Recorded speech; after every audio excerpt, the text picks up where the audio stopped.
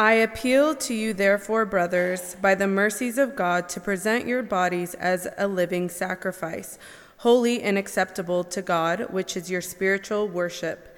Do not be conformed to this world, but be transformed by the renewal of your mind, that by testing you may discern what is the will of God, what is good and acceptable and perfect. As we shift into this next portion of Paul's letter to the Romans, it might be helpful just to briefly review what we've been through so far together over the last year and a half. Chapter 12 serves as a transition point in Paul's long argument, but it is tightly related to everything that came before it. And so if you look in your worship guide that you got on your way in this morning, you'll notice that there is a handout there, folded in half, double-sided. Romans is a fairly long and dense letter that covers a lot of ground. And so when we go verse by verse on Sunday mornings over the 2 years, it might be possible that we sort of lose the bigger picture of what Paul's large argument is. And so one helpful way to try to think about the bigger picture of Romans is to think about it in terms of sections. And so in this handout, we've tried to divide that. This is not the only way to do this. This is just our attempt at it. You'll see there that we've got 8 major sections with some subsections underneath them. And each of those sections has a verse that represents the main idea that can be found in that section. So, let's catch up. Previously in Romans, Paul hasn't been able to go to Rome in person, and so he has sent this letter to this church in Rome to explain God's gospel to them and to raise awareness about his desires for a missionary journey into Spain and into the world. He gives his introductions. You can follow along in your handout there to some degree. He gives his introductions, and then the body of the letter actually really starts in 1:16. This letter is about the gospel and its power to save both the Jew and the Gentile. He begins with the bad news, the problem of sin, as you can see it there. He speaks first about the wrath of God revealed against all ungodliness and unrighteousness. And it's not simply unbelieving pagans who don't have this problem of sin, of ungodliness and unrighteousness. It's actually the Jews as well. Even though they have the law that hasn't saved them, they too have this problem of sin. And so it's everyone, not Gentiles, not just Jews. Everyone has this problem of sin. We all lack righteousness. We are all unjust. And not only that, we're all caught up in the same helpless state. We are helpless and hopeless without God and his righteousness. So how can we be made just? How can we be right in God's sight? Because if God is a good judge, he must punish unrighteousness. Well, that brings us then to the good news, God's solution for sin. God showed his righteousness by judging human unrighteousness in and through the God-man, Jesus Christ. And by faith, Christ's righteousness is credited to the one who puts his faith in Jesus. God then looks at unrighteous me and sees the righteousness of Christ. Purchased by Christ, applied by his Spirit, we now get that righteousness that we lacked. We were helpless, we were hopeless, we were unable, we were unwilling to come to Christ, but he brings us to life, and he gives us the gift of righteousness through the cross of Christ to be received by faith. And that one way of salvation, through the one mediator, applies to both Jews and to Gentiles. So it applies to everyone. The Jews, of course, are those Israelites, God's chosen people who descended from Abraham in the Old Testament. Abraham, Paul goes on and tells us that Abraham was counted right before God by his faith because he believed God's promise to him, and God counted that faith as righteousness. And so in that sense, Abraham, though he is the father of Israel, can be counted as the father of everyone who believes in God's promises, which are fulfilled in and through the person and work of Jesus Christ. Jesus, then, has become the true and better Adam. Adam brought sin and unrighteousness into the world through his disobedience, but Jesus brings life and righteousness into the world through his obedience. This is Romans chapter 5. Okay, if that's God's solution for sin, what does that mean for the one who has put his faith in Christ? What is our relationship then to sin and righteousness in light of the gospel? What about our ongoing battle with sin? Paul explains how Christ graciously triumphed over sin, and by our faith union with him, what is true of him becomes true of us. And so Paul gives us a theology of baptism to illustrate this point. In the same way that Jesus died to sin and was raised to new life, we are buried under water and then are raised to walk in newness of life. And so his crucifixion broke the power of sin over us. What is true of him is true of us. Okay, well then, what about our relationship to God's law? If God's law can't save us, what is it even for? Well, it's not to save us, that much is sure. The law reveals how broken we are. And beyond that, it actually, since we are released from the condemnation of that law, we are changing our perspective and relationship to God's law so that it's not a condemnation to us, but actually a guide to us. We are freed now to relate to God's law in a positive sense. So God's law becomes a guide to show us how to live in order to bring joy, in order to bring flourishing. And so as we keep our eyes on Jesus, and as we walk in his Holy Spirit, not in the sinful passions of our flesh, we are growing in our Christ-likeness. Well, the Christian life is a battle. We know that God has already won the war, but it is still a battle in the here and now. Despite what your life might look like at any given moment, God is for us. So no one of any real danger could ever be against us. He promises, Romans chapter 8, that our salvation is accomplished and applied. So despite our circumstances in this present evil age, we are as good as glorified in the world to come. Okay, well then that raises the question of how God's promises to Israel land. Well, didn't God make some promises to Israel in the Old Testament?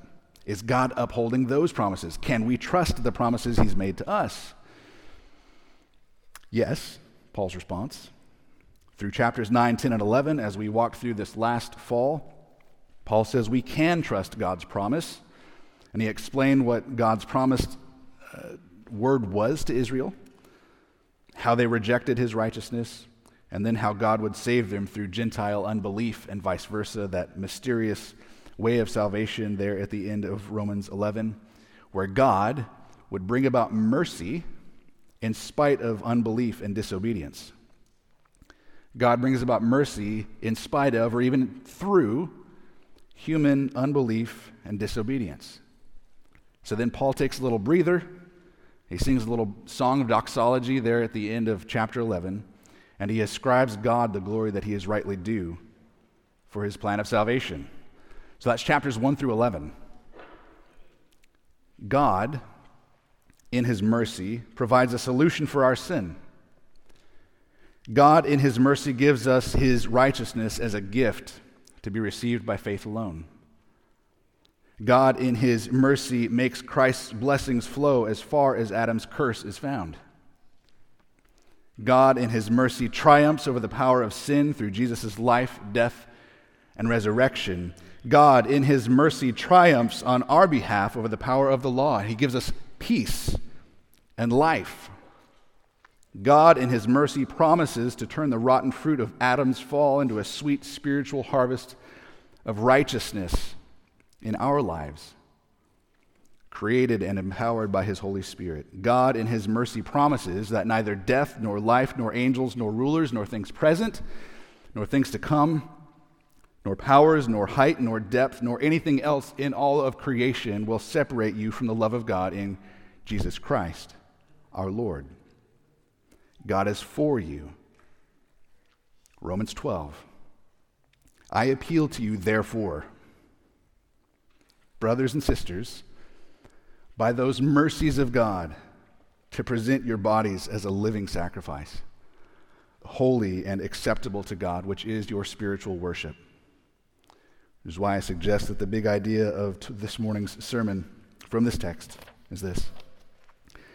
Since God is all for you, you are to be all for him. Since God is all for you, you are to be all for him. We'll take these two verses one at a time. Verse 1, in light of the gospel, all of life is worship. And then in verse 2, Christians are to be intellectual nonconformists. Those will be the 2 points from these two verses this morning. And before we dive in, let's pray and ask for help.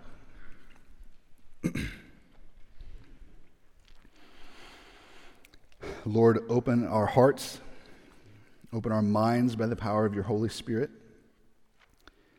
that we may hear your word and receive it with joy. Amen. Verse 1, point 1.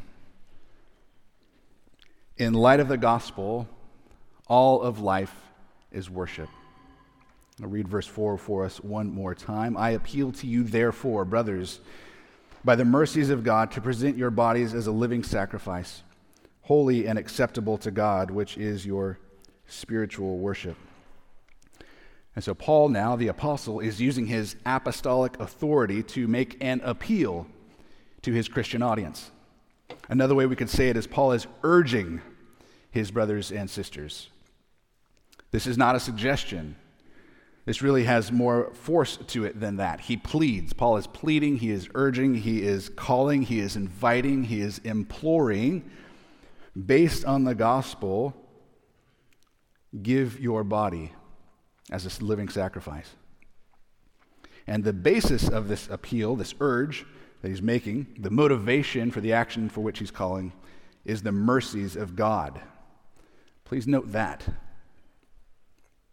The mercies of God is the grounding of our obedience and the call to obedience. The word therefore tells us, of course, that he's giving a conclusion to all that has come before it, which we've just recapped from chapters 1 through 11. And so he says, because of what God has done for us, those mercies that he's shown us, that we've just explained for those last 11 chapters, because of what he has freed you and enabled you to do, here's what your response ought to be. You are to submit your body to God as an act of worship. And we can remember from the Old Testament that Israel had a sacrificial system. And so as an act of worship in the temple, they would make atonement for their sin, at least on the Day of Atonement, once per year. Blood would be shed. Life would be given. The life of the animal was dedicated to this purpose, to be sacrificed for the forgiveness of the sins of the community. Well, as you are hopefully well aware, Christians do not continue that practice. We don't do animal sacrifices because Jesus was the ultimate and final sacrifice. He is the end of that Old Testament sacrificial system. Okay, so if that is over, if that's not how we worship God anymore, what do we do?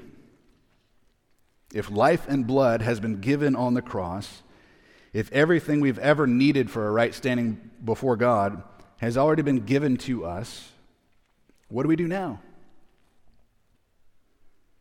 We don't have holy temples anymore to go into. We don't have altars. We don't have acceptable sacrifices in that sense anymore. What do? Well, this is what we do. We present our bodies, as a living, holy, acceptable sacrifice. The word spiritual in our English Standard Version translation could also be translated as reasonable or true worship. It is the rational response to God. Think back to the beginning of this letter, chapter 1, verses 18 through 32. That whole section is describing that degrading spiral of sin. Humanity knows there is a God. Creation makes that evident to us. But in rebellious sin, humanity doesn't give thanks or acknowledge or worship God as he ought to be. They become futile in their thinking. Their foolish hearts were darkened. Claiming to be wise, they became fools. And Romans 1:25 says this, because they exchanged the truth about God for a lie, and worshiped and served the creature rather than the Creator, who is blessed forever. Amen. And so that irrational act of worshiping creation rather than the Creator is reversed in those who have been redeemed. That foolish worship of creation is turned into the reasonable worship of the Creator. That's why it's helpful to read Romans together as a whole. It is reasonable, in light of God's mercies, to present our bodies as a living sacrifice, because life has been given for you. And that's true in two senses. Life has been given for you and to you. Jesus gave his life as the sacrifice in your place so that you don't need to give your life in that sense. But also, just as he was raised from the dead, the glory of the Father has raised you from being spiritually dead and given you life, allowed you, empowered you to walk in the newness of that life by his Holy Spirit.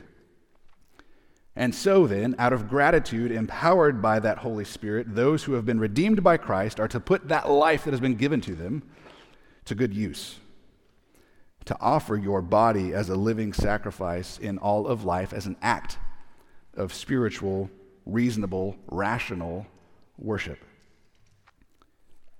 Worship no longer involves temples. Worship no longer involves the shedding of blood. And please note that Christian worship involves much more than music. It includes more than just hearing preaching. This is why we say that all of the Christian life is worship. This is why we specify, even what we do in here, we call this gathered worship. This is not just a general worship service, this is gathered worship. And the goal there is to contrast it with scattered worship. We gather to worship together, and then you go scattered back out into the world with that same gospel, continuing to worship. Worship doesn't end at 12 o'clock, roughly.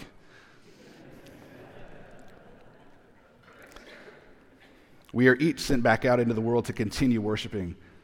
And that also doesn't mean that when you go home, you need to hide in your prayer closet and only read scripture and listen to worship music. Now, I'm not knocking that, obviously, but we must expand our category of what worship is. Certainly, it's more than simply that. Whatever you do can be done for the glory of God. If you think that you're supposed to create holy sections of your life that are dedicated to God, you're misunderstanding the call to the Christian life. You don't need to be in full-time ministry to minister full-time, in other words. You can worship God by loving God and loving others in the most seemingly insignificant or perhaps even surprising ways.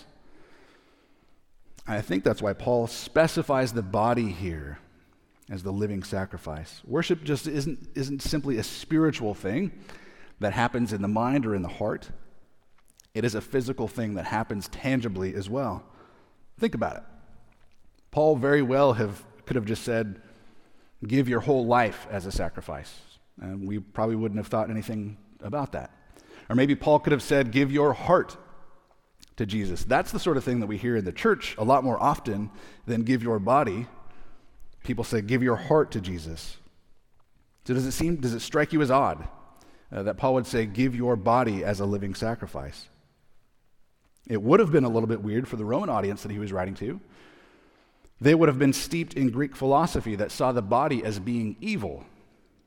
So they might have thought, well, we don't use our bodies for good things. We try to escape our bodies. Our bodies are not good. We're supposed to not use our bodies. That's the whole point, right? But that's contrary to the Christian view. Very explicit here in Romans 12:1. We were purposefully and intentionally created with a body by our God. We are embodied by God's design. It is not a result of the fall. It is not a temporary or unfortunate restraint upon our true identity. And this is why Paul talks about this in 1 Corinthians 15. He talks about that final resurrection of the dead being so important, focusing on the importance of the body.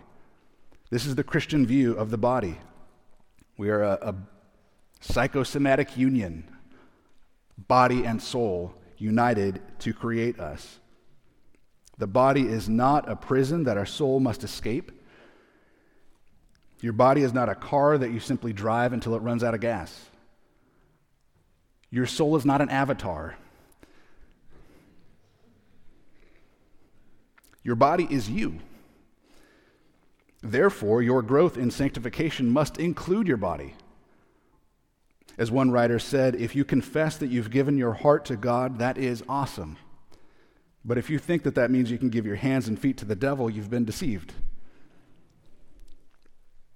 All right, well, maybe you're convinced that all of the Christian life is to be an unending act of worship. But you need help thinking through what that means for you.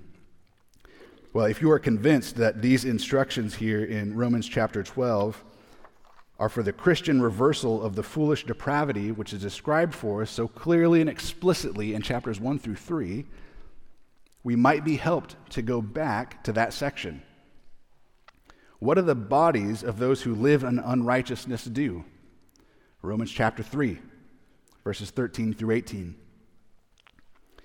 Their throat is an open grave. They use their tongues to deceive. The venom of asps is under their lips. Their mouth is full of curses and bitterness. Their feet are swift to shed blood, and their paths are ruin and misery, and the way of peace they have not known. There is no fear of God before their eyes. Okay, that's a pretty good guide then, yeah? So let's just take that, scratch it, and reverse it. That's what we should be shooting for. One who offers his body as a living sacrifice doesn't have a throat that leads to a corrupt, deadly heart, but a warm, life-giving heart. The tongue doesn't deceive, the tongue speaks truth.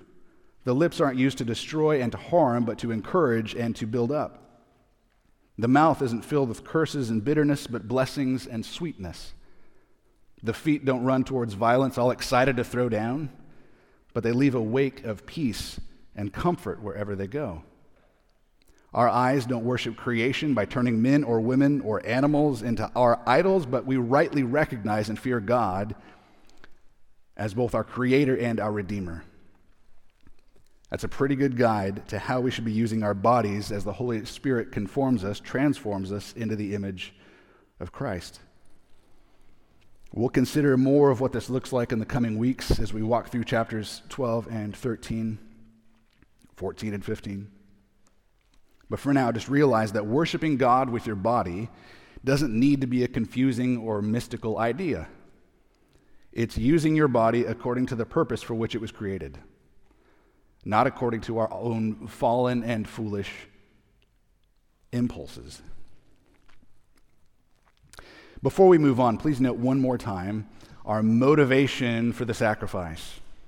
Our obedience here is not out of guilt. Our obedience is out of mercy. It is out of gratitude. It is out of joy.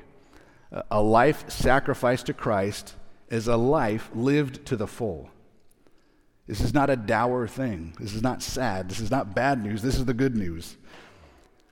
Our obedience is not to establish our own righteousness before God out of fear. Our obedience is not because God really needs our help. Your sacrifice is for your own good and for the good of others. Luther said, God doesn't need your good works, but your neighbor does. Well put, Luther. We really must take note of this, because these two verses 1 and 2 here in the beginning of chapter 12, are a header for everything that's going to follow in the chapters to come. In light of God's unearned, merciful grace, we are called to give our bodies in His service. An unending liturgy of life. God's justification and our union with Christ and the life-giving power of the Holy Spirit are the basis and source of our sanctification, our growing in holiness. What we are to do is based on what He has already done. I'm just trying to find a whole bunch of different ways to say it. God gave us life, and now He's graciously showing us how to live with that life that He has given us. Because the gospel is true, all of life is worship. Since God is all for you, you are to be all for Him. Okay, The next verse continues the thought. Verse 2, Christians are to be intellectual nonconformists. Verse 2, do not be conformed to this world, but be transformed by the renewal of your mind, that by testing you may discern what is the will of God, what is good and acceptable and perfect. I want to suggest that verse 2 is how we do verse 1. Verse 2 is how we do verse 1. You dedicate your bodies by presenting your minds to Him. When you pour warm Jell-O into a mold and you put it into the fridge, it sets up in the shape of whatever mold you've chosen. And so if you have a Jell-O mold that looks like a star, you pour Jell-O into that mold, you put it in the fridge, you pull it out, you take the mold off, what shape is the Jell-O? Of a star. Yeah, that makes sense, okay? That Jell-O conforms to the mold that it went into. Its surroundings decide what shape it's going to take. Now, you and I, to some degree, are like that Jell-O. Our lives take on a certain shape based on all kinds of variables. The family that we're born into, the language that we speak, the year that we were born. We pick up the practices of the place where we are. That's why they say, when in Rome, do as the Romans do. If one of our kids in our house grew up speaking French, we would be shocked because nobody in our house speaks French. Like, how did you do that? Where did that even come from? It would make no sense because that's not the culture, that's not the environment that has been shaping the language of that child. We all speak English in our house because we've been conformed to the culture that surrounds us. We're from Arizona, and so we like all of the local sports teams. For better or for worse, we root for the local sports teams. And this whole concept of being conformed in that sense is not always and in every instance a bad thing. Hopefully you see that. This is not a bad thing. It's actually unavoidable to some degree. As social creatures, we are shaped by our communities. But this verse isn't referring to morally neutral social trends or customs. Our ESV translates it as this world in verse 2.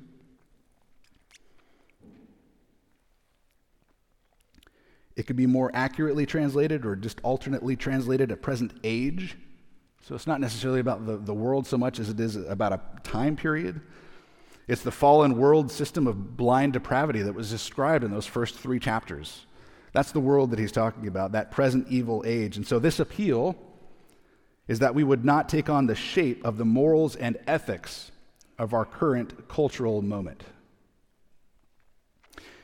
You know, those who claim to be wise but are fools because they reject God? Well, they have a mold that they would love to be able to use on you to shape your ethics, to shape your morals. And we all know, by experience, how difficult it is to break with the patterns of behavior that surround us. There are some social norms that we're all expected to be aligned with in polite society in order to function together as a group. Sometimes we call it being politically correct. Well, there's a famous sociological study that took place some years ago, decades ago. They took a group of 12 people into a room and showed them a board with 4 lines drawn on it. The lines are all of various length. And so they went around the group and said, okay, look at those 4 lines and you tell me which one you think are the same size. This experiment, although it included 12 people, was really only about one person because they took 11 of those people beforehand and said, give the wrong answer. Say it's the wrong line. And this last person who's going to have to go last, we're going to see how they respond. And so this last person is watching as person by person says it's A and C when it's clearly A and D. Why are these otherwise reasonable people acting so strange? The pressure is on now. Person after person, the tension is building. What decision is he going to make? He has to decide, is he going to go with what his eyes are telling him, or is he going to conform to the opinion of the crowd? They said that in the experiment, a full third of the people that they tried it on caved into the peer pressure. gave an answer that was pretty obviously wrong because they wanted to align with their peers. If the folks that surround you act without the fear of God before their eyes, they're going to come to some very mystifying conclusions as well. They will have very different conclusions about reality and ethics and priorities, and you will be greatly tempted to fall in line with them. It takes a lot of effort to swim upstream. We can start to second guess ourselves when it's person after person who begins to share their wrong take. And you can get to the point where you're like, well, yeah, I guess if you kind of squint, the phrase love is love makes sense. But we're called to be nonconformists.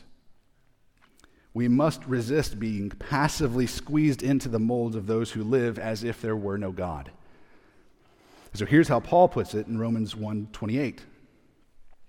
Since they did not see fit to acknowledge God, God gave them up to a debased mind to do what ought not to be done. That debased mind must be contrasted with the redeemed, renewed mind. The renewed mind of the redeemed Christian who now sees all of reality in light of the fact that there is a creator and we are not him. There is a God who is there. We are not to conform to the debased worldview of those who reject God. It really is as simple as that. Rather, we are to be transformed by the renewing of our minds. And that happens by the Holy Spirit through his revealed record for us, his revealed will, which we, of course, find in Scripture. Our minds, our intellects, are to be progressively changed to be more in line with Christ's reality as it exists. So our whole life and worldview has to intentionally, incrementally shift away from the debased foolishness that finds significance and security in idols and toward true truth that reflects reality as it truly is. No matter how unpopular that may be. That's why Christians are to be, as R.C. Sproul put it, intellectual nonconformists. Our patterns of thinking, in some very important ways, are going to be out of line with the prevailing thoughts of this present cultural moment. We should expect that. Don't be confused by it. Okay, so we've been told we are not to let that temporary, shifting value system of the world that is depraved and doesn't acknowledge God, don't let that conform you. I think there's a couple different ways to go about this. A couple different ways to react to that encouragement, admonition. First, we can either withdraw from the world's culture, we can just withdraw from it and try to keep it at arm's length. That's one option. Or second, we can think about the values of the world's culture with transformed minds so that we're equipped to neutralize it and to speak into it. I want to argue that the latter is the better of those two options. Trying to create a separation from the influence of foolish values of this evil age is a fool's errand. It is an impossible task. Because the influence of society isn't what makes us foolish and depraved, it's us. If we think that we can hermetically seal ourselves off in a panic room from the influence of a sinful world, we've fooled ourselves. We would find out really quick that our greatest problems are not outside of ourselves. Our greatest problems come from inside of us. Now listen to me carefully here. Lean in here. Just because someone is a non-Christian doesn't mean they're wrong about everything. That might have been uncomfortable. Let me say it again. Just because someone is a non-Christian doesn't mean they're wrong about everything. There are non-Christians who are drawn to values that are consistent with, and actually probably owe their existence to, the Christian view of life in the world. Even though they don't acknowledge God or give thanks to Him, there is enough of that image of God still remaining in them that they stumble upon truth. This is why some non-Christians are really drawn towards concepts of equality, and compassion and enlightenment and science and freedom and progress, we'll find that if we slow down and carefully define those terms, there is a lot of areas of important agreement with someone who values those things. We would do well to let God, by His Spirit and through His Word, help us to discern what is the will of God. The word behind discern here in our ESV is to test God's truth. To test God's truth and then watch it pass the test with flying colors. To test as so to approve. It's like testing gold. If you're panning for gold and you found a stone that you think has some gold in it, you can hold a flame to it. And if what you have found is true gold, it will begin to glow. It will brighten. But if what you have found is what we call fool's gold, it will start to tarnish. It will burn. It will turn black. In that similar sense, we are to test God's truth. In order to think differently, we must get a clear understanding of how people of this world or age think. And that only comes through thoughtful, difficult analysis. That we must put our minds to work. This is a call of the Christian life, is to activate your brain. It's really hard to discern the world's way of thinking because we're so deeply embedded in it. It's like asking a fish to explain water. It's just hard to do. I'm so deeply embedded into it, I don't even know where to begin. And that's why we're so grateful for gifted folks who have been gifted and trained to help us in that effort. This is what we were shooting for that last semester as we were walking through Carl Trueman's book, Strange New World.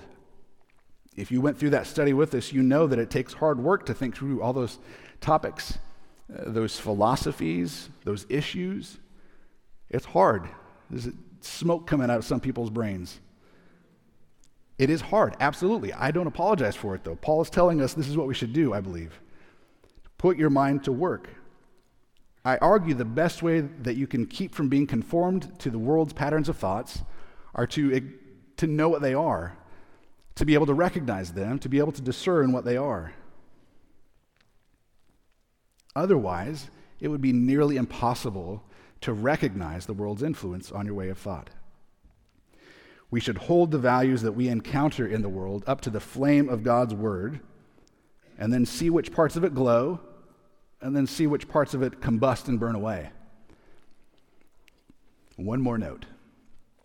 We need to be aware that the influence of godless patterns of thought don't only come from one direction. There are those who are openly, expressively opposed to God, who would have us conform to their godless thoughts. I'll just be honest with you, that's probably the easiest for us to notice. That's not subtle. It might be tempting, but it's not subtle. But there are also those who are willing to use Christianity as a prop if it means they can conform you to their godless thoughts. This is harder to notice. This is more subtle. But there are those who present themselves as conservative or traditional that actually look a lot more like Paul's description of Romans 3. And so here's the call for each of us. Don't let your worldview get shaped by someone who does not submit to God's revealed will.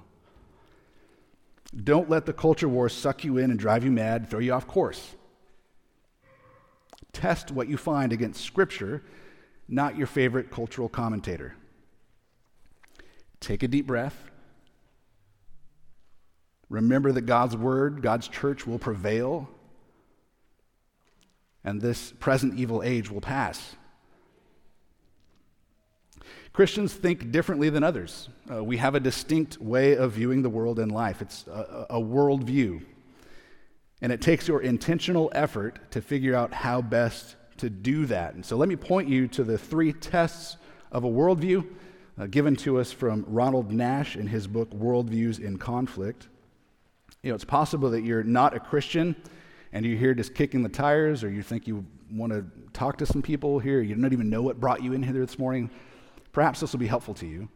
But it's also helpful for Christians to help us to hold up the flame of God's Word to the ideas that we encounter, to test them, to see if they cohere with reality and God's Word.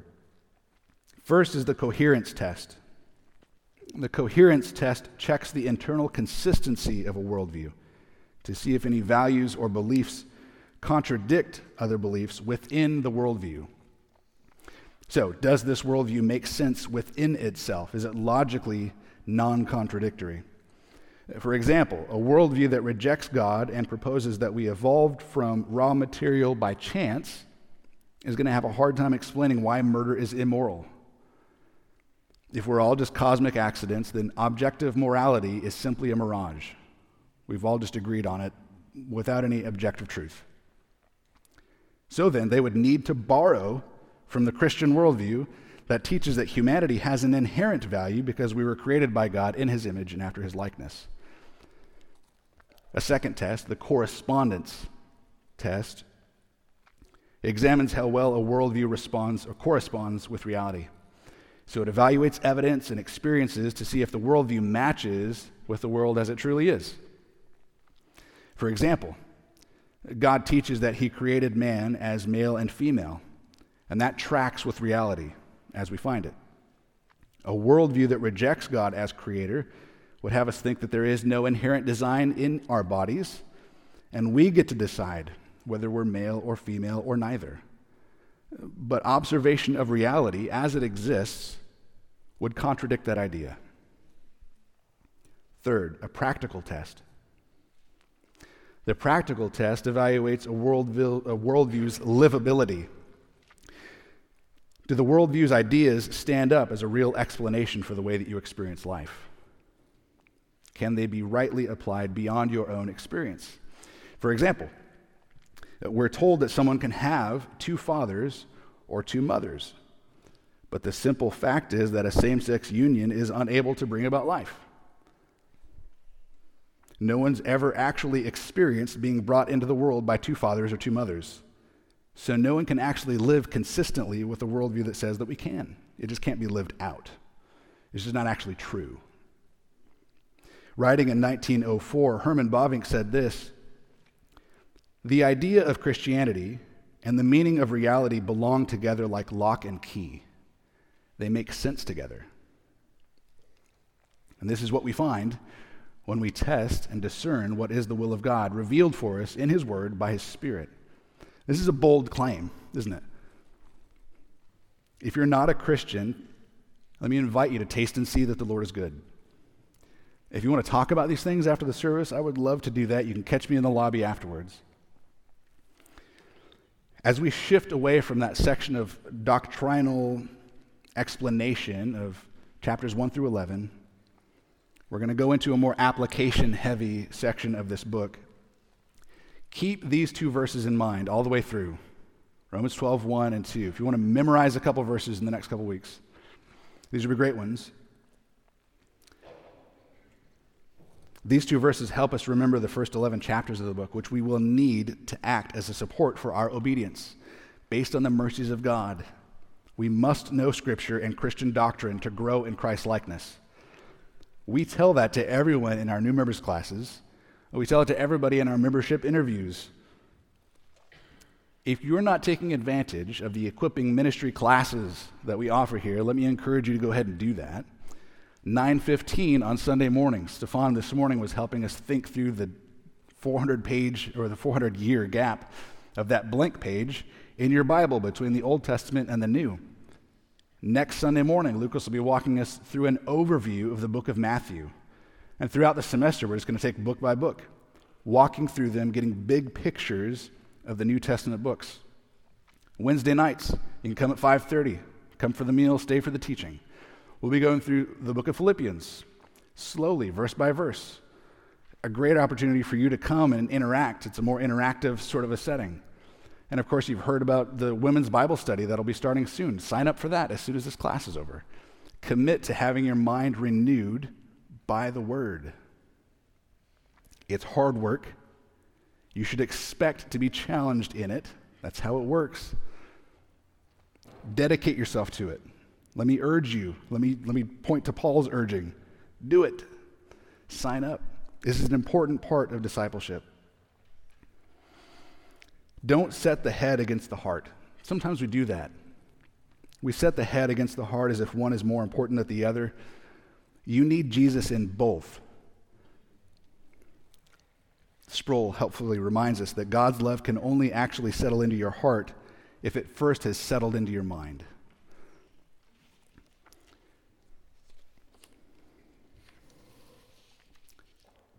Romans 12, 1 and 2. I appeal to you, therefore, brothers and sisters, by the mercies of God, to present your bodies as a living sacrifice, holy and acceptable to God, which is your spiritual worship. Do not be conformed to this world, but be transformed by the renewal of your mind, that by testing you may discern what is the will of God, what is good and acceptable and perfect.